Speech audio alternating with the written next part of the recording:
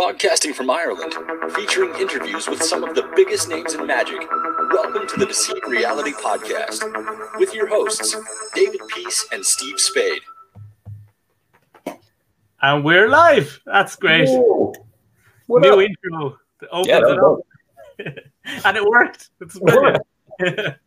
And guys, we're so happy to have Daniel Garcia joining us here today. Daniel, how are you doing? I'm doing good, man. How are you? Doing great. We're pretending like we haven't said this already, even though this was like 5 minutes ago. it didn't happen. We can do it again. Yeah, you gotta keep it interesting for the peeps. Yeah, I'm doing great. How are you? Weather? Where are you at? Ireland? yeah, we are in Cork. Actually, it's about an hour and a half from Limerick. We need like a subscription. You like my hat? We're good. Yeah, you got a dope hat. It's pink. That's nice. I like it. So in the podcast, we always start with the same question, which is the question magicians get asked the most, which is, how did you get started in magic? I heard you were 4 in some interview before. Is that true? And how did that all kick off? This is a podcast about magic? Yeah, I know, right? I was actually 5, so whichever one you heard that from, they gave me an extra year credit. So let's just go with that. That sounds great. Yeah, 4 is better. Yeah, no, it was 5. My family doesn't do magic, so but my parents really liked watching magic, like on television. So they really dug watching David Copperfield. And so I vividly remember it. I was sitting down, man, and just I was like on the floor. My dad was on the couch, busting a hard chill like I'm doing right now. And my mom was next to him, and I was down on the floor, like kind of between his legs, like propped up like that, watching TV. And I remember, I think it was, I don't remember the actual effect. That's it might have been like a dancing tie type thing, where the tie starts singing. I can't remember. I just remember watching it, and I remember like people applauding and people laughing, and I like distinctly remember that I wanted to make people do that. Like it wasn't like the actual magic part was fascinating, but like doing that to people. And I was always kind of like a silly kid, you know what I mean? So I think that was just kind of thing. And then whenever the magic aspect got into it, that was fascinating already, obviously. But it was the construction of how things worked, like the method and the mechanisms and that kind of stuff, that just like really like dug into me hard. Yeah, that's awesome. Definitely. Some people saying hey already. So that's great. Thanks for joining us. What up, dude? Oh, it's Regan, man. That dude's a dope dude. I always think David Copperfield's names comes up a lot as the inspiration. And I think it's just that level of performance. And as you're saying, bringing joy to people is something that I see in a lot of your magic. And even when I was watching some clips before this, and my wife was watching them. She's like, that's the happiest magician I've ever seen. Oh, that's super dope. That's awesome. Right on. I really think that's your style. And is that just, as you're saying, you're a bit of a silly kid? Has that always just been the way you perform? Yeah, I mean, I've always kind of tried to be a class clown. I mean, I don't think I ever really succeeded in it, but I've always just like, I really like making people laugh. Well, early on, I really enjoyed making people laugh. And then even like kind of, that's an awesome question. And then even like not like, I mean, I was still young, but like, I'll say like 9, 10-ish, like when I was like 9 or 10 young, that was like, I really enjoyed making people happy. Like that was a super cool thing for me. And my parents were extremely loving. So like, that was like, you know, we had no problem telling each other, like, I love you, like in front of our friends and things like that. Like that didn't compute to us, like that was a weird thing. And like, I would have friends that would be like, man, I hate my folks. And I would just be like, that you live in a weird house, man. Like my folks are dope. And so, and we were always taught like respect and kindness and like that kind of stuff. So, I mean, I mainly owe it to my folks. Like they were the dopest, you know? And so that bled over. I tried to do like the whole kind of like serious stage double dove split type thing. And it was cool and I liked it, but I think I latched onto Copperfield was charming, and I latched on to being charming. I really thought that was a dope quality in somebody, and I was like, how do I be like that? Like that's cool, you know what I mean? Right. And then I just noticed that like the kinder and like happier I was, like that was like infectious. Like people would kind of get in a better mood around you, and I like that mood. I like being around that mood. Like nobody wants to be like having a shitty day, you know what I mean? Yeah. So yeah, man. I think the thing with Copperfield as well, the way he can mix the real kind of intimate close-up magic with the big illusion, it kind of draws you in from both sides. So he's really appealing to kind of every type of, like, you know, people watching it or magicians watching it. You know, it's funny. I agree with you, but I also think it's deeper than that. I mean, obviously, this is all with a grain of salt, and this is all just my thoughts, so it could be completely wrong. But I think that, like, it's a lot of things. One, like, he is a perfectionist. Like, I remember watching things on television, and it was so perfect. Everything was so. It didn't look like, you know, you watch a lot of magicians nowadays, and I'm talking about from a magic side already, like on just a magic side, because I think there's a whole separate side with layman. But as a magic side, everything was so well thought out. And so, like, if anything went wrong, they had a solution for it. Like, everything was workshopped over. And you could tell that. Like, even at a young age, I could tell, like, this is perfection. Like, I remember watching, what was it? The Barclay House, where he does the spirit cabinet, right? Whoa, you freaked me out, bro. I went like this, and you covered your screen. I was like, whoa. It just moved down. I was just adjusting it, and it all went red. We're good, I think. That was so, it like lined up perfectly with my hand going over. That was funny. I remember watching the Barclay House, and he did the spirit cabinet thing where you tie the rope and then you cross your hands. And that method is like straight up in Tarbell. You know what I mean? That's like a straight up old school method. And I remember watching him, and this is before I kind of knew things about television, how things are, you know, how television's kind of done for the audience to feel a certain way. And I remember thinking, man, this dude practiced so hard to get this move to look flawless. Because normally, you know, you would have to kind of stutter. Like, the problem nowadays with magic I think the theocracy has kind of taken over a little bit, to where people are like, oh, like, nobody's going to notice my thumb doing this. You know what I mean? Yeah, people are going to notice. They just don't know what you did. You know what I mean? They don't, but they felt like something happened. And if they feel like something happened, then that doesn't matter anyway. You know what I mean? Once again, all grain of salt. This is all just, you know. But with Cop, I remember watching that move and being like, but I remember it making me go, if he can do it, then I can do it. Like, if that means it's possible. So if it's possible, that means that I can achieve that thing. And I remember sitting there and, like, trying. Now, like, that goes in the opposite direction though too. Like, I remember watching him fly and, like, being like, I guess that motherfucker can fly. You know what I mean? Like, yeah. And I remember, like, so it's like, it's not like I was like totally rational. Oh, this is getting me all messed up. I tried the same after seeing David Blaine levitate. I was like, if I just focus enough. Yeah. If I just think really hard, which I mean, it's dope. I think that that's a dope thing. I think that we lose that as adults, obviously, because we have reality, but who cares, man? Like, that's a dope way of thinking. Just to think that that's possible, that's awesome. Yeah. It's kind of like, how many times did you jump off a wall before you realize, oh, maybe I can't fly like Copperfield? It's one of those kind of things.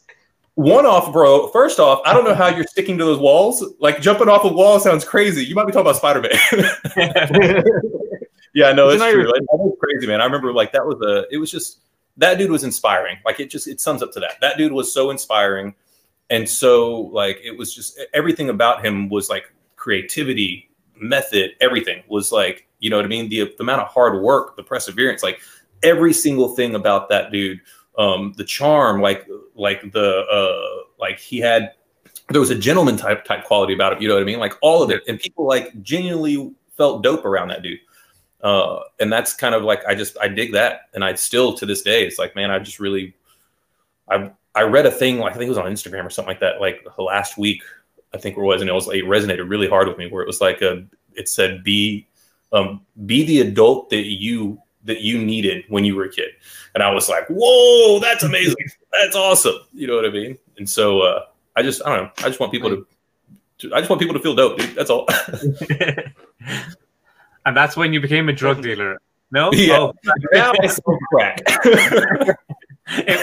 Magic and crack, they're the same thing, really. They feel great around me. They're all homeless, but they're cool. Both are addictions. Crack means crack is a whole different thing here, man. Crack, if you ask for crack or looking for crack in Ireland, it's a different thing. I mean, I'm not looking for anything, bro. How do you say coffee? Can I find coffee? It's funny, actually, in Ireland, because we say crack for fun. A friend of mine was at a job in America, and he was asked, "Oh, how was your weekend?" And he said, "Great, I had amazing crack." And they were like, all the Americans were like, "What?" Wait, so crack means fun? Yeah, it's the Irish language, so it's like C-R-I-C, or C-R-A-I-C. So it's like crack. It just means wow, that you had fun. That's a hilarious sketch. Somebody needs to do a sketch about that. Yeah.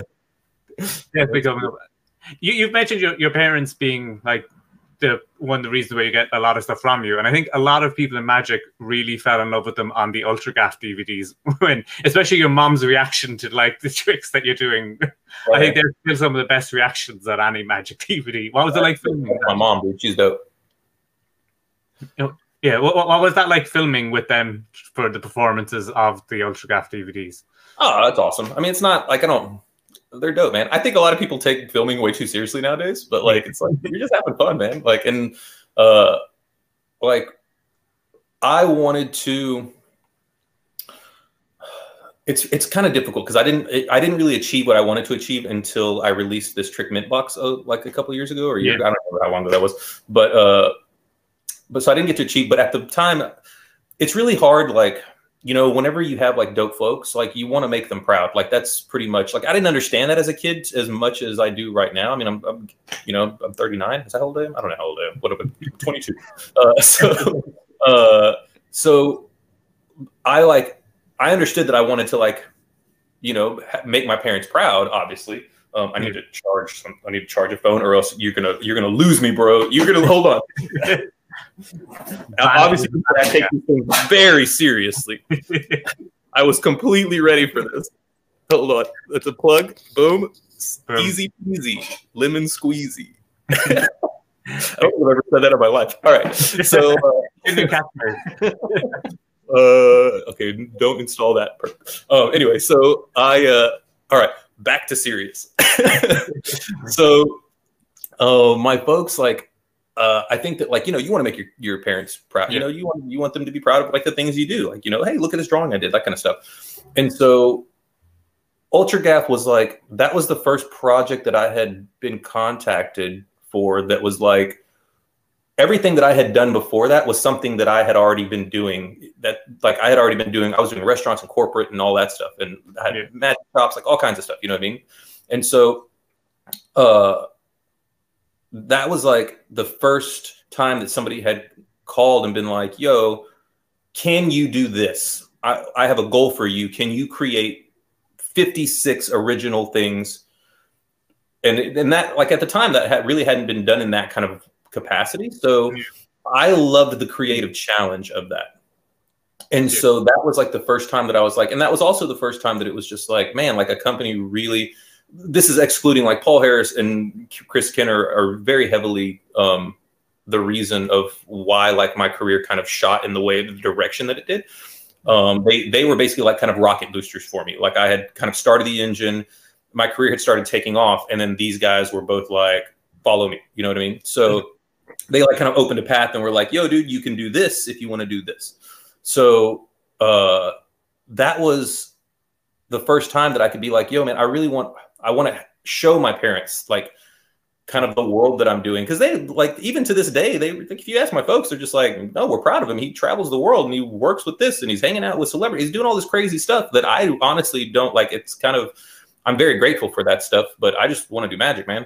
You know, or I just want to be creative, not even just magic. I just want to go be creative. Like I want to go do creative things. And so that was the first time that I could be like, oh, come and let me show you like what I'm doing and show people like the kind of people that you are. Like you're dope people. Like you're amazing individuals. Like my folks go to all the conventions. Like there's a convention in Texas called TAOM that I've been going to since I was like 13. I haven't been able to go in a bit, but they still go. Like I haven't gone in like the last 3 or 4 years in a row. They go without me. Like and everybody knows them. Everybody's just like, what up, Danny? What's up, Diana? You know, how's Daniel doing? He's doing good. He's doing all right. You know, like whatever they're doing, like they're amazing. I don't know why I gave my mom that accent. She doesn't talk like that. But yeah, man, they're That's just cool, man. dope people. Yeah. So it's awesome. That was a really long-winded way to answer your question, but they're just amazing, and it was amazing to be able to do. I would love to do that again at another capacity, like with like some of the things that I'm doing now. because it's a lot. It's much bigger, or even have them on set for like if I'm helping out with a movie or helping out with a magic special or something like that. I would love to like just bring them out on set, which I haven't done yet. So I should do that once kind of this whole pandemic thing chills out. But I think that's kind of the next step for me to be like, and check this out. Like, this is awesome. Like, you guys would dig this.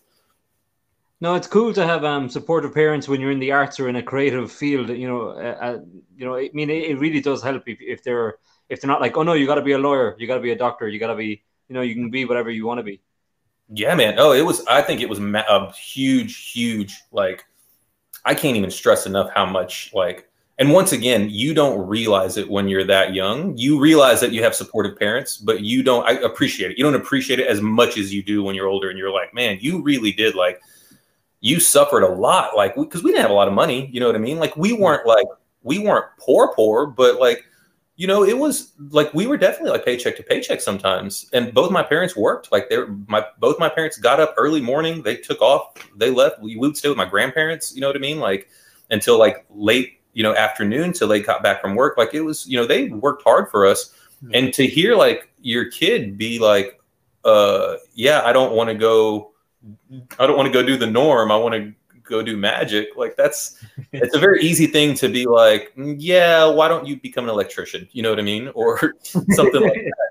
And it sounds very, I want to be a ninja, or like kids being like, I want to be a princess. I want to be a magician. I want to be an astronaut. And you're like, yeah, man. And that there was none of that. It was literally like, I want to do that. And that Christmas I had a magic set. Nice. Yeah. Incredible. That's cool. Very cool. Yeah. You mentioned Mintbox, which is another one of your products I have. One of the things I really liked in the trailer for that was when you showed the magician who you'd met the secret, and then like just selling it on his reaction. I think is a great marketing ploy that I haven't seen before or since, and I think it's definitely a way to go because love that. I'm actually glad you noticed that, man. It's so I think it's very easy to fall in the norm of how things are selling and how things are done. Like if you look at magic trailers now and you dissect them, they all are almost identical. You know what I mean? Cool intro, dope music, dope visual, reaction shot, close up of the hands. You know what I mean? So it's like, it's always kind of the same, which is cool because aesthetically it's pleasing. You know what I mean? Yeah. But it doesn't feel authentic to me. And I really think that authenticity is the future of magic. And so, and also like, magicians watch those things, watching like what the reactions are going to be. But I'm not trying to sell this or put this out for laymen. Like I'm trying to put this out for magicians to use. Like this is something that, like if you hung around like in this area or around my friends or at conventions, I've been doing Mintbox for a few years already, out and about. And so it had already been something that was already continuously changing and continuously getting worked on and shopped, and like everything was being chiseled down. And every time I showed it to magicians, it was a dope, like the mechanism itself, the design of the mechanism was something that I was very proud of because of simplicity. Like I think that there's super elegance in simplicity. And so being able to take something down to simplicity and to the most like simplest form that I could think of. I'm not saying that that's the correct answer, but it was the one that I could think of and that changed, man. I mean, that thing literally changed. In one day, it went from like a matchbox to a tin can. Like it rapidly, progressed. And so I knew that I wanted the trailer to do that, but we couldn't force anything like that. So like that was like, and that idea wasn't there. Like it wasn't like I didn't go into the trailer going, I need to get a magician so that I can show this magician how this works. Like that didn't exist in my head. I just knew that I wanted it to feel real. So like, if you look at like the main performance that we use for a group of people, I drop the actual card. The card gets dropped onto the floor. And instead of like taking that all out and being like, well, yeah, man, here's this, like let's clean this up and do this stuff. That's not what happened. It wasn't authentic. Like, and it didn't ruin the trick. Like it was legitimate. Also, I teach like the way that I normally perform it. I do a Mercury fold in the action of closing a spread, And so, and in the trailer, the guy laughs, and I take advantage of the laugh at that moment to do a Mercury fold really quickly. And so I just want people to see, like, you don't have to be set in stone. Like, you need to be liquid. You need to be fluid. Like, you need to go with what's happening, so that way it feels natural. If I would have waited, like a lot of magicians, I think they'll wait to do the move because they practice doing this move flawlessly. You know what I mean? So they're like, no, look at my hands. You didn't see anything, did you? And so, which is the wrong way of thinking, I think. You know what I mean? Like, so I left all that stuff in, and then that guy said he was a magician, and he happened to come up. And it's really funny. The part that you don't see is afterwards, where he's like, dude, I didn't recognize you, because at the time I had lost a lot of weight. I've been working out, eating really healthy. And so I had lost a lot of weight right before that project. And so he didn't recognize me on the street. And afterwards he was like, dude, I didn't even recognize who you were. I've got like this stuff and this stuff. And I was like, right on, bro. But when he came up and he's like, oh, I'm a magician, that's whenever the idea was like, oh, this is a really cool way to show, hopefully, if he likes it, to show magicians at home. Like, yeah, you don't want him to be like, okay. Yeah, oh, this is cool. You know what I mean? Yeah. Yeah. It's funny because if he would have been like, it's a really crazy struggle. If, like, do I keep that in or do I not keep that in? You know what I mean? Like, it's not authentic if I don't keep it in. So I just think, I don't know, there's like an honesty about it, I think. And I think that there's a dope honesty in magic that's not being taken advantage of right now. That people are smart, man. Like, a lot of magicians say people are stupid, and they're not. People are smart. They're just quiet about how they feel. Yeah, that's the thing people say. We were saying before that someone said, "Oh, the audience, like, I just do it. The audience doesn't see it." I'm like, they're just being polite. Like, yeah, but you're not. You're being a lazy magician. That's what you're doing. Yeah. I'm not saying you're wrong. I'm just saying you're being lazy. Like, it's not. Yeah, but the audience, like, I just do this because they don't notice that. Well, why don't they know? Tell me why they don't notice it. Like, at least give me that, because maybe I'm wrong, and I would love to hear what you have, like, what the thought is. You know what I mean? Like, why don't they notice it? Well, if he says, like, well, they don't notice it because I drop my hand in a natural motion as I look up to think about a question. Now I instantly know that they're gonna look at me, and then I turn my body a 3/4 turn and do it on my leg. Then I'm like, well, that's a great solution. You know what I mean? That's not being lazy. That's being smart. Yeah, definitely. I think taking advantage of the things that you were saying when people laugh as well is great. I think where I had a card on my hand and I was ready to put it into my Peak wallet, and everybody in the group made a joke. They started laughing, looking at each other. So I just went like that. Nobody saw me look at the drawing and just carried on with the normal presentation. And like, if you understand how to pull focus and how to direct attention to certain things, I mean, that's still a method. You know what I mean? Yeah. There's a card trick that I was doing for a bit that was legitimately like frying magicians. And I remember I did it in Vegas for a group of people. I put another layer on it though, so that it would still. Basically what I did, I'll tell you exactly what I did. It's like, I hate talking about tricks that I do, but it has to do with this point. There was a girl that was there hanging out doing a show with us, and so she was one of the assistants. And so we were all having a drink that night down in one of the Circle bars in Vegas. And I turned to the girl, and it's all majority magicians. And then there's a couple of like friends, right? And there's probably 10 of us, maybe 10 of us, a dozen of us, something like that. And I remember I turned to her because everybody's kind of having conversations. And I turned and I was like, I noticed that nobody was kind of paying attention. And I said, when I say think of a card, just think of the 3 of diamonds or whatever it was, right? I don't remember what it was. I think it was 2 diamonds, actually. Just think the 2 diamonds. And she nods her head. So I wait. And then eventually it gets down. We're doing kind of a round robin type. You show something, you show something, you show something. So I was like, yeah, no worries. So I hand her the deck. And I'm like, shuffle the cards. Spread the cards out. And I'm going to look away. And I want you to take any card out, right? And so take any card out and then and push it forward. And so I turn and then I say, now I want you to take another card and push it forward of a different color. And I was adding layers just to make it, but I don't know what that card is that she's going to do. I just know one of them is going to be the 2 of diamonds. So I turn and I say, take another card out, make sure it's a different color. And when I say different color, everybody looks down to see which one she's going to take. And I just looked with them just so I could see what the card was and looked back. And so I go through a whole bunch of steps and a whole bunch of different things.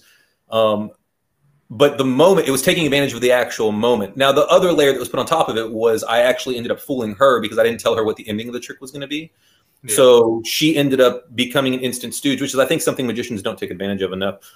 She was an instant stooge for me, but I still fooled her with the revelation because she had no clue. Because after that, she ended up shuffling. She like dealt cards, was mixing stuff up, and then she thought of a number and literally just dealt to that number. And so she was like, "What?" And then afterwards, she was like, "Yo, like that was cool, but how did you do this part?"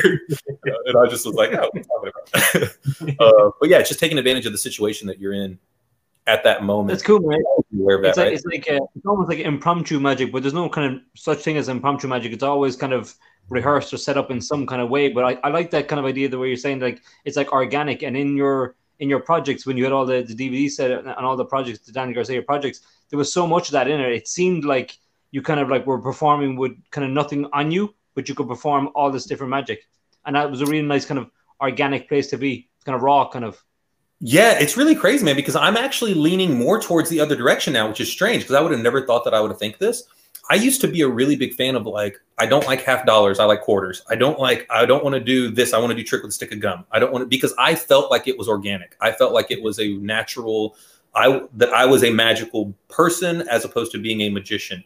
And now I've kind of flipped it, man. I'm proud to be a magician now. Like being a magician is dope. So and I think that it's more challenging, to be honest with you. Like if I pull out for like 3 half dollars, old half dollars, like that's my paintbrush. As like, you know, like an artist has a paintbrush, that's now what I'm using as my tool.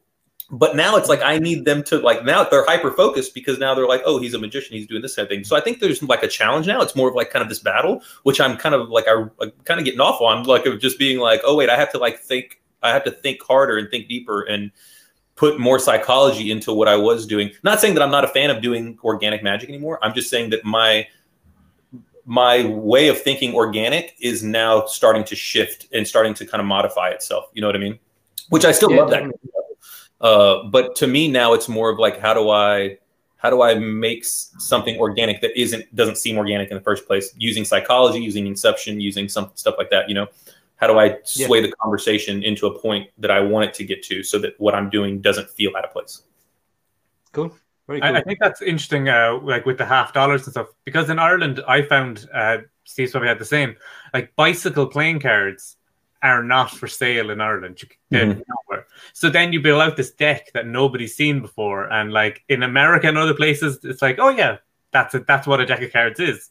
But over here, people are like, what's that deck? Why is it so big? Because do you find that people nowadays are questioning the cards? Because I hear a lot of magicians say that, and I haven't had people like I've never had a person. So it's really fascinating to me. I've never had a person be like, I've never seen those cards. So maybe when I was younger, because there was only a few different types of styles.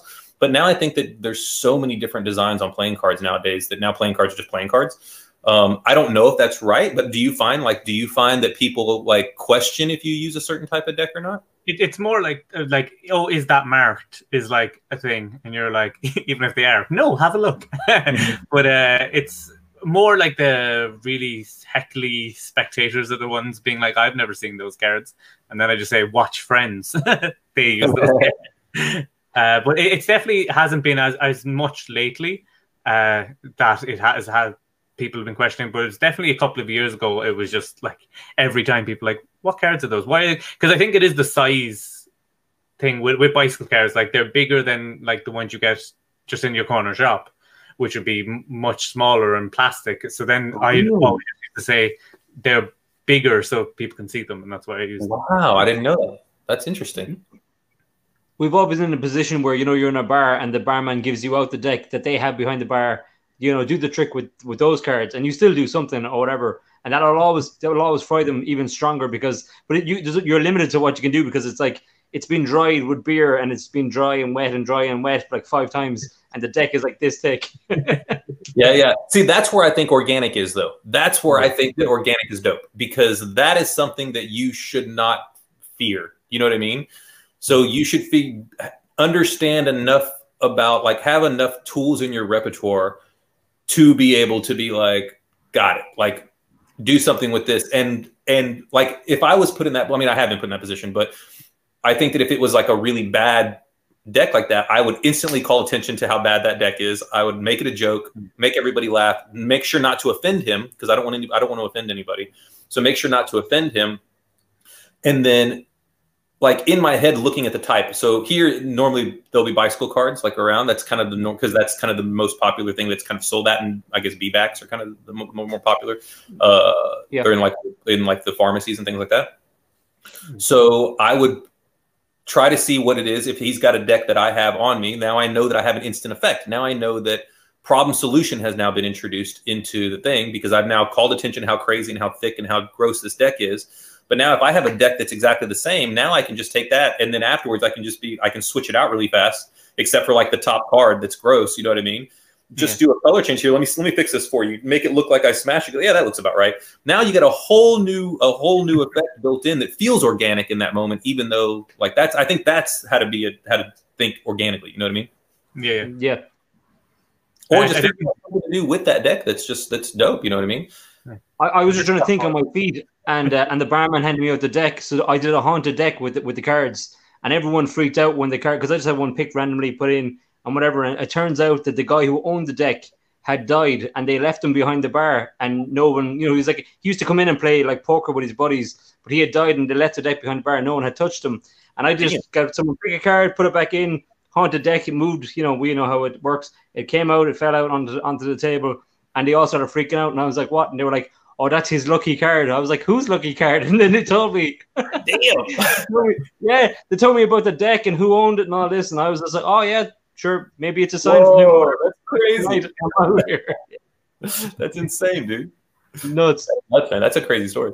You love this, Michael. We got a question actually sent in on this topic from Chris. It was like, what's your go-to impromptu trick? I don't have one. You don't have one? I don't ever.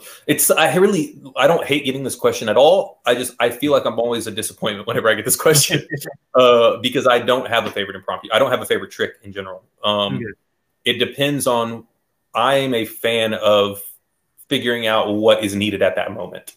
So depending on what the feeling is, the mentality of the people that I'm doing it for, like if I'm out, or like whenever we could be out, like how drunk are they? You know what I mean? That's something that comes into play. Like I don't want to do anything, and also I'm not a fan of like I do magic like a lot when I'm out. Like I haven't done like a formal show in a bit. I did one in China a couple years ago, which was amazing. There you can do like kind of procedural type, more theatrical type things. But if you're out and about, man, you just need to hit. You know what I mean? You want to hit is what you want. You want those dopamine levels to pop. You know what I mean? Surprise.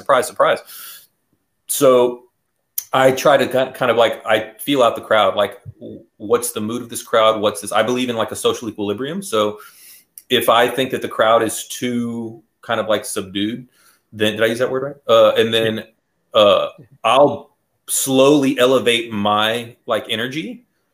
So that way they come up a little bit and I start coming down a little bit. Or if I'm too much, then I'll come down to them a little bit just so they'll start coming up. If I go too high, then they'll reject it. Now I'm just crazy. You know what I mean? You don't look like this dude. He's really on crack. Like he's actually on crack. So I try to like, I'll come down a little bit to match them. And so that way they start coming up until we reach that level. And depending on where that level's at, now I start figuring out like, it's also momentum too, right? Like who am I doing magic for? Who's like, what's that momentum going? You know what I mean? Is this trick going to be better? Like if I'm doing, like, I remember I was at a convention one time and it was early morning. I think we stayed up all night. It was like a 24-hour like jam. And it was one of those nights where I was like, man, I'm going to jam tonight. Like I'm going to go sit out and just jam with a bunch of people. Cause I love it. And so I think it was either early morning or late night, something like that. And there was a group and there was some laymen, there was like a kid, like 2 kids, I think is what it was. They didn't do any magic at all. And like, they were you could tell they were bored. And like, we were having a discussion on theory. And I was talking about magic and they were like, well, if I go do magic for these people, do you think that it's going to change their mood? I was like, you can 100% change their mood with magic. It's just, it's a slippery slope. It's just like, you have to be cautious about it. You have to kind of know the path to take because you don't know what their day's like. You don't know what they're going through. You don't know any of this stuff. You know what I mean? And magic is a very powerful thing to like kind of, bring the mood up to make you feel dope. Right. And so they went and did it, and the kids kind of rejected it. Like they were just like, nope. So then in my head, I was like, look, all you have to do is they're both doing Sudoku. That's all they're sitting there doing. They've been playing Sudoku for an hour, right? So just go do Magic Square for them. I guarantee you, if you do Magic Square for them really quick, instantly, both of them are their mind frame at that moment was numbers. That's where their mind frame was. So you can use that to intro into whatever else you want. Like that's the bait's the wrong word, but that is kind of the shining light that gets them to look over, and then they kind of follow after that. You know what I mean? So I don't have that's another really long-winded answer, but I don't have a favorite go-to impromptu thing. I think it's I like to jazz a lot, so it's like depending on the situation I'm in. Like I'll my friends know that too, like that I hang out with. So like if I'm with like a couple of magicians that go out with me a while, Blake's a really good example, or my buddy Alex back in Houston. Like they'll see my wheels turning. Like they know me well enough now to be like, what's he thinking about right now? And then like with both of those two guys specifically, with Blake and with Alex, there's times when I don't have to say anything. Like I can literally just look over and then do like one look and look at whatever I'm going to do. And they know how I think already. So they'll already understand where I'm going. And then that way it's like that becomes an impromptu effect for me now. You know what I mean? Yeah. I think it's a good way to like keep people as yourself by jazzing. Cause sometimes we probably all met the person at the convention and goes, can I show you a trick? And their whole personality changes and they're into a rehearsed routine rather than it just being like the more organic, real impromptu style, which I think jazzing helps with. And we actually got another one in. I'll go through some of these now. So who is do you have any favorite magicians to watch at the moment? Is one of the ones we got in. At the moment, yeah. That's see, boom, right there. You got it. At the moment, right now, it's probably going to be Mario Lopez is amazing. That dude is so creative and so good. Like just pure sleight of hand, man. Like that dude is like, he rocks pure sleight of hand so well. So he's probably at the moment my favorite. I always love Jan is always amazing to watch. I have a bunch that I just recently started watching. Was it Jackie Yu? Was that how you say his name? I just recently started watching him on Instagram. Like somebody sent me some videos and I was like, oh dude, this dude's super creative. Really clever guy. But those I don't gravitate towards like specific people. I gravitate towards ideas. And so like if I see ideas and I'm just like, man, this is awesome. This is great. An idea, like nobody's going to bat 300, you know what I mean? Like when it comes with ideas, you know what I mean? So it's like, like I know, like I have things that I am really proud of, and I have things that I'm just like, oh, don't do that anymore, guys. Leaving reviews on your own products being like, not my best work. Yeah, man. But I think Mario's doing amazing. Oh, Tobias, is it Doskal? Yeah. So creative. He was a sleeper cell for me actually, because I got introduced to him. He released like some sunglass trick, and I was just like, well, that's cool, but it wasn't like. Nothing against him at all. I was just like, the trick itself didn't resonate with me. And then I met him and he just started going through ideas with me. And I was like, dude, you're brilliant, bro. Like you're extremely smart, like really, really smart. So yeah, that Blake is another one. Blake's just amazes me with just kind of his cleverness of methods and how like he likes to think. He really likes to try to come up with things that are different. And there's something very, very endearing about that. I like that. Michael Amar was saying that as well. When we had Michael Amar on the show, very early on, actually, we're on episode 20 now, and when we were talking to him, he was saying being creative in other parts of your life other than your magic will make you more creative in your magic. And 1,000%. Definitely. One of the things that Blake and actually that thing behind me came from this, what I'm about to say. Blake and I started doing this thing at the beginning of quarantine, like right when the pandemic started hitting. We decided that we were going to do this assignment. We're going to do a creative assignment. And so we would get together every single week. And on Sunday, we would figure out what the assignment was. And it wasn't always magic. So this one was create a piece of wall art for each other, specifically for the other person. So what we did is we would come up with a challenge, and then we would come up with rules, and we couldn't break those rules. And if we did break a rule, the other person had to be like, got it. I understand why the rule was broken. You know what I mean? But you pretty much had to follow the rule. And so rules. And so, but it went all that, just doing that right there, you learn so much. Like one of the biggest things is if you can find somebody or a group of people that you trust, that you are comfortable around, that you feel safe around, you understand that you listen to each other. Like you don't, it's not about arguing. It's about, you may not agree, but you understand that you respect that person's brain. So there's a reason they came up with that solution. Like there's a reason they did this. So what's that reason? Like, why did you come up with that? And then you need to be able to communicate why you don't agree with that. If you don't still, once you think about it. And so Blake and I were very, very, like, we really started learning about each other a lot. But not only that, we were able to start like elevating each other's kind of process, and we started understanding like how the other person thought. So we would give each other random things. One of them was like make a flip book. So that was one of the creative challenges. You have a week to make a flip book, and it has to have a magical element about it. That's it. So one of them was a piece of wall art. We created a scavenger hunt one time. I think we only did one magic trick. We had to come up with a magic. I think we've only done one that had to do with an actual magic trick. It was create a magic trick. I think it was with a single rubber band.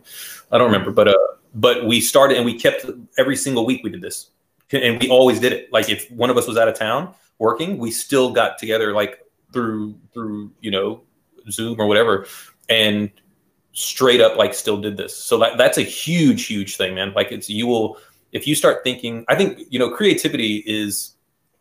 It definitely is a way of thinking. Like you just see everything differently, and you start getting in. It's a muscle, right? So you start getting to the point to where you start noticing everything. What can I do with this? What's creative? And you start feeling creativity. So you start feeling, at least in like what I would consider creativity. Like, and obviously what I consider creativity could be completely different than what somebody else does. And so they could be like, bro, that is not creative. That is stupid. So you do start looking at things like at a different angle or a different shape, or turn it on its side, now it's flat, or it's whatever it might be, and you don't look at it as face value. You look around it and the environment that it's in. You take anything. If somebody hands you a box and it's like, here, what do you want to do like with this trick? Like you don't want to think of the box. You want to think of everything. Like, what is that box made out of? What is, like, does it cast a shadow? The shadow becomes part of the box now. You know what I mean? So like everything around it, what is it made out of? The corrugation, is it cardboard? Is there does it feel different on the inside? Is it waxed on the inside and not on the outside? Like you start thinking completely different with everything though, and it's not even just like what you're talking about, which looking at different angles and different things like that. It's more like, for myself, it's more of just like, what is somebody not going to think of? Like, what is somebody not going to think of? Like, if somebody's like, here, do a trick with a shoe, instantly, if I'm teaching like a creativity class, so sometimes I do these like creativity classes, and I'll go through and we'll create an effect really fast, right? So I'll just be like, give me a bunch of items, pop, pop, pop, and I'll just start writing them down. And then I'll box out like what I think is interesting. And this is something that I normally just do in my head, but it's like when I'm teaching these classes, I put it out on a board so that way that you can see it. And then if like, let's say they come up with a shoe, I'll be like, give me all the properties of a shoe. And so everybody will start coming up with the properties, right? The shoelaces, the tongue, the sole, the eyelets, the piece of plastic that's around the end of the shoelace, all of this stuff. But now there's so many other things, right? There's the actual shoe print. Shoe print itself becomes part of that shoe. So that's something that you can do with that shoe. Like there's so much like outside. So it's taking everything and dissecting everything down to all of the components, and then all the components that are affected by that thing. So it's a crazy thing, man. I don't know. I love it. I just love the process. The process itself is just so fun. Yeah, definitely. 100%. I think with magicians as well, we've got the mindset of whenever we see something, we're like, ooh, how can I do a trick with this? Oh, how can I do it? It's like, what is deceitful about this thing? What can I hide in it? What can I do? And normal people are just like, it's just a bottle. Why are you doing it? Yeah. But it's not just a bottle. Like, what if I shine a light through it? Does the pattern that the glass make, does that do something? You know what I mean? Yeah. There's so much stuff that you can do. My girlfriend is... it's amazing with water. My girlfriend is worried to like throw out anything. You'd be working on some props or you'd be making something or whatever, and I'm like, yeah, you can throw that out, but you can't throw that out. It could be the exact same thing. You can throw out that matchbox, you can't throw out that matchbox. She's like, I'm not touching anything, it's okay. Yeah. We actually just got a question in there from Regan there for your favorite magic books. I think in lockdown, everybody's looking for something to read at the moment. I don't. I like reading psychology books and books about creativity. I think those transcribe over into magic very, very well. Yeah, definitely. So I'm trying to think of like a good book right now that would be good for you. What was the last book that I finished that I thought was really good? I just started a book called Big Magic, which is interesting. Mm-hmm. That's really cool. A book, How to Fly a Horse. That's a really good book. That's a book on creativity and like innovation and how things are invented and things like that. That's a really, really good book. I always recommend Dale Carnegie, How to Win Friends and Influence People. Yeah. That's always the 1 Minute Salesperson is another really good one. It's a really small book. I think it's Spencer Johnson. That's a really, really great book. Let's see, what else is really, really good? Charlie Mackesy, the mole, the boy, the fox, and the horse, I think is what it is. That's a really short, it's just like a children's book, but that's so great. Like that's also another big thing. I like the Lorax. Lorax is an amazing book. Yeah. So though, yeah, I don't really tend to read a lot of magic books. If I read magic books, they're more psychology based. So like Magic Rainbow, like that's an amazing book. Incredible. But that's also a whole different type of magic. Like that, it depends on what kind of a magician you're trying to be. Like I know a lot of people that would read the Magic Rainbow and they would just be like, this is a bunch of mumbo jumbo. You know what I mean? Like this doesn't make any sense to me. But they're just not thinking of that type of magician, of being that type of magician, of where you're literally I believe that psychology is, massive. It's massive in magic. It's, it's so, do I look to the left or do I look to the right? Do I pause? What words do I say? Right? Like, is it the words? The words are completely, that's everything. Words are literally everything. And so what words? It's like constructing a joke. Magic and comedy is a lot. It's very, very similar.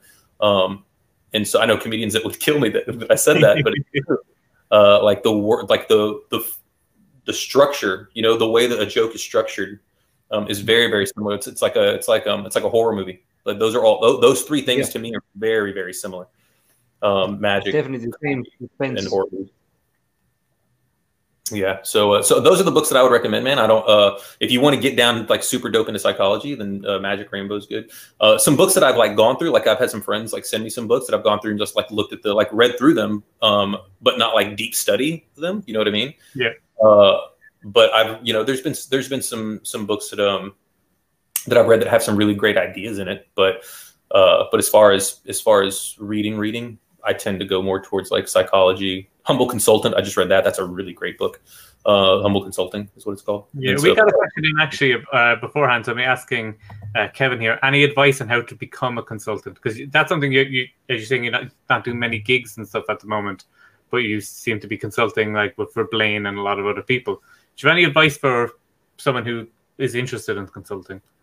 I mean, it depends on what your goal is, right? Like it's not one, like what is it that, what do you think that first you need to figure out what you have to offer, right? Yeah. Like, what are you offering these people? Like the biggest thing right now is I think everybody wants to be a consultant because they just want to, but I want to create magic. I just want to create magic. That's right. But that's not what a consultant does. I think there's a big misconception with that. That's a trick submitter, right? That's somebody who comes up with things for people. That's like a ghostwriter, something like that. Yeah. But that's not magic consulting. And so it depends on what you want to do. So first you need to figure out what you have to offer. Like if you want to just submit tricks, then go create, man. That's the biggest, because I think that's kind of what he's asking is how do I get to where I come up with magic for people? If I could be wrong, but if that's the case, then go create, like go come up with magic. The work will speak for itself. Like there is no, you know what I mean? There's no half-assing. Like, you're talking about like the biggest names in magic. If that's what you want to do, then you're now going up against all these other people that are trying to get their trick submitted to this person. You know what I mean? So just go create. Like just go come up with things. And it's like the work. You'll know if you hit it. Like if you hit it, it will resonate with people. Like if you have something that resonates like with people creatively, you're good to go, man. Like then just go do that, and then go submit things if that's what you want to do. If you want to do that, then go submit magic. I will tell you that it's a lot harder than you think. Like it's, as far as like, magic on television is very different as far as like how you're trying to hit somebody through a lens. You know what I mean? When you're in person, there's that vibe is going, like there's this energy that's happening. It's a dance that's happening with you. You know what I mean? And so on television, it's different. And so just keep going, man. Create. I would never discourage you to not do that. Just create. Advice for someone who is creating new magic on like maybe what you do to check if something's original, or like make sure you have the correct crediting on that. Do you have any resources or something that you use for that a lot? Yeah. Is there any resources that I use? Yeah.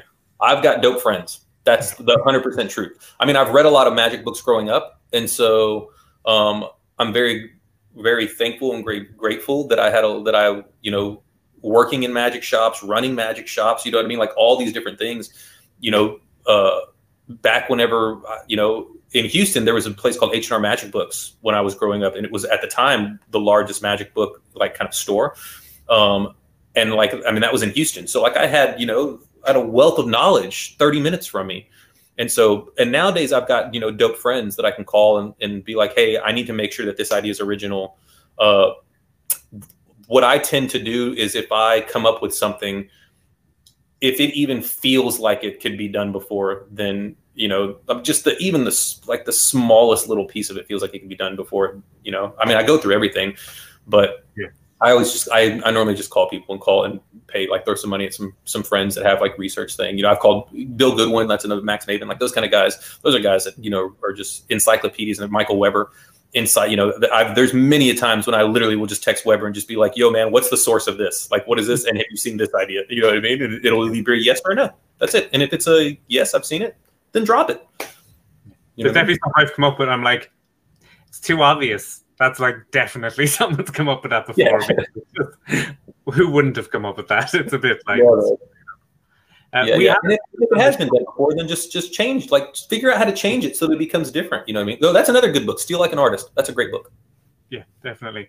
We're coming up 52 minutes now, so we'll go into our segment there because we know you have the hour, which is called The Good, the Bad, and the Ugly, where we ask our guests to tell us a story about a disastrous performance that might have started off good, went a bit bad, and eventually just turned out to be ugly. Does anything pop into your head?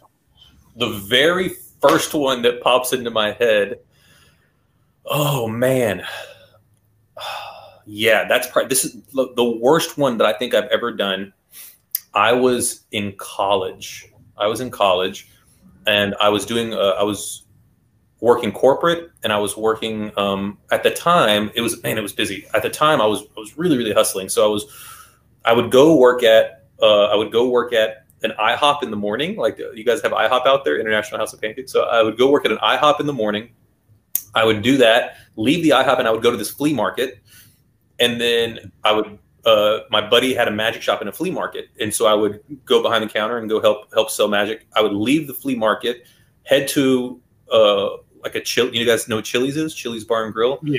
I would head to this restaurant, Chili's, and I was their magician for like 4 years, something like that. I would do magic from there. And then if it wasn't that, then I would head from the shop and go busk at this boardwalk that was out by the water. And I would go bust and do like straight jacket and fire eating and stuff like that. So I was in the middle of doing all this stuff and going to college, and still broke. So I remember I got a phone call. Somebody saw me. I used to do this event. I used to do this thing. This company used to do like dream parties. So they would come up with these crazy parties, and like they would call me to like try to like help design the party and be a magician there, right? And so I got called. This lady saw me at this party, and she was like, "We have to have you at." And I was doing close up. She's like, "We have to have you at our corporate Christmas party." And I was like, "I'm in, I'm down, I'm doing it." And it was for Walmart, right? So it was a huge corporate Christmas party for Walmart. And so this is so awesome. I remember they wanted me to do 20 minutes on stage, and then do walk around for 30 minutes after. And so I was like, okay, cool, I can do that. No idea if I could or not. Like I was just like, And so I remember I call like my two best friends, and I'm like, hey, I've got to do the show. Like, do you guys want to help out with lights and shit like that? And they're like, yeah, let's, you're fine. And so I remember like my dad and I built this dope like shade illusion type thing like that out of I think it was like out of Mark Wilson or something like that. But like these like shades with like a light, and I had a knife that was going to cut through all this stuff. I was doing like a floating candy cane. I had like this rocky bit. I think I did the snowstorm thing. I can't remember everything. And the reason I can't remember is because I had never done a stage show before. I had a dub act that I used to do when I was younger, and I hadn't done that in years. You know what I mean? So I didn't have like a stage act. And I remember it rained on the way to the place, and I was in a truck with the screens. So it ruined the screens. I get there. I'm like, don't worry about it. You got this, bro. It's all good. And I remember Jesus, how old was I? 17? No, it was college. So 18? It was either 18 or 19. And so I show up. They're excited. I go to the stage. I'm setting up my stuff. Like my buddy's running lights. I've got like this little mini fog machine. It's awesome. And I remember I'm on stage, and I was on for probably 5 minutes. And I felt it. Like I knew that I was going to bomb. Like I felt it. Like I did not have the crowd talking to 2,000 people or whatever it is completely different than talking to 20. You know what I mean? And I know that now. And so I remember after like 5 minutes, I was like, this is not going anywhere. This is definitely not going, like, this is not good. Like I knew it. I knew it wasn't good. I was completely terrible. And I remember I struggled through 20 minutes. I think I actually maybe only did 10 to 15, to be honest with you. And I remember I think I had a snowstorm at the very end is what it was. A red and white snowstorm with a candy cane, I think. So I don't remember. It was really bad, whatever it was. And so I remember I do this thing, and I finish, and it was like a movie. It was like what did we just watch, right? And I remember I finished. I am super embarrassed, obviously, right? I'm just completely embarrassed. I feel terrible. Like I'm like, man, and I had a really not like I wasn't a huge ego, but like I was like, because I was already like people in my hometown and like in Houston and all that were like, there was only a few like young magicians that were like coming up with their own stuff and like working and gigging and this kind of stuff. You know what I mean? Yeah. And so like I'd already kind of like not a reputation, but like in that community, you know what I mean? It was just like this kind of younger, cocky kind of, kid who could, do magic. And so like my ego was just smashed so bad. And the next day I get a phone call, and I had booked this strolling gig for another big corporate event, and they canceled the gig the next day because a person, the lady's husband worked for this company. She worked at Walmart. And so they were at the party, and they were like, we are not using this dude. Like, we are not using the guy. So crazy. And then they ended up hiring like this dude that was like an uncle or something like that. And the show was with like Banachek. Like Banachek was one of the magicians there. Like this other gig that got canceled. And so they ended up hiring this little guy who ended up like, it was like this older guy who was like, I can do magic. And he like did the diamond penny with a little red block. He just did that, and the little imp bottle at every single table. And so, which I mean, more power to him, bro. Like right on. But I remember I was like, oh, why did that happen? I've been nervous ever since because of that. I mean, I'm super comfortable on stage now. But I still think every single time I think about specifically the last time I was, who was it? Wayne Dobson, contacted me for Blackpool a couple of years ago and wanted me to close his Wayne Dobson and Friends show. Mm-hmm. And I was super honored. Like I was like, oh man, it made my heart sing, like, cause that dude's incredible. Right. Yeah. And so he's like, oh, I want you to close this thing. And so I was like, right on. Well, it was right when I landed. So I remember getting off of the plane, and it's my best friend. I think my ex was with me. I think that's it. And I remember we take off from the airport. Got to go through customs. I haven't gone to the hotel or anything. I've got like my luggage, and I remember getting out of the cab, think it was the black car. The black car took us up to the front of the entrance of the Blackpool. What was that place called? I can't remember what that place is called. Took me there, dropped it off. I remember going in, saying hi to people, taking photos really fast, and like I gotta go. And like, and my buddy Alex is so dope. Like he's amazing because he's just like he's like a security guard / like like he's like a father in himself. He's just like, get out of the way. He's doing a show. And so you never felt more like a rock star unless you have like one of your best friends like with you to make you feel like a rock star. Your back. And I remember going in and dropping my bags, getting mic'd up, and like staying because the show I was going on, and I literally was the next person up in this gig straight off the plane with a 16-17 hour flight. And I remember standing on the stairs and going, oh man, don't let this be like Walmart. Don't let this be like Walmart. That was years ago, man. Have you ever worked for Walmart since? Who? If anybody in Walmart's watching, he's a great performer. Oh man, I don't. I mean, it's obviously that was a long time ago. So I've done plenty since then. But that was the one, man. That was the one still to this day that was just like, ooh, that hurt. Definitely. We just crossed the hour there. I would say thank you so much, Daniel Garcia, for coming on the show. And everyone can follow you at Garcia Magic on Instagram. And if you want to promote anything else while you have a captive audience. Nah, man, I'm good. I think you guys are dope, dude. Thanks for the super awesome conversation, man. You guys are super cool and like really kind. And you guys had awesome questions, man. Hopefully, somebody can take any kind of story or whatever I told and can turn it into something that helps them out. So definitely. No, it was great. It was great advice for everyone listening, and it was a good list of books there that they can check out as well, where we're all in the pandemic and everything. So it's awesome. And you're more than welcome to come to Ireland for the crack, man, anytime. Yeah. We'll have some extra. That's amazing, man. Thank you guys. Yeah, thank you guys so much for having me, dude. That was no problem. And we don't later. Everybody can follow us on social media and DeceivReality.com, Ireland's newest magic shop. So thank you so much, and we'll talk to you again next week.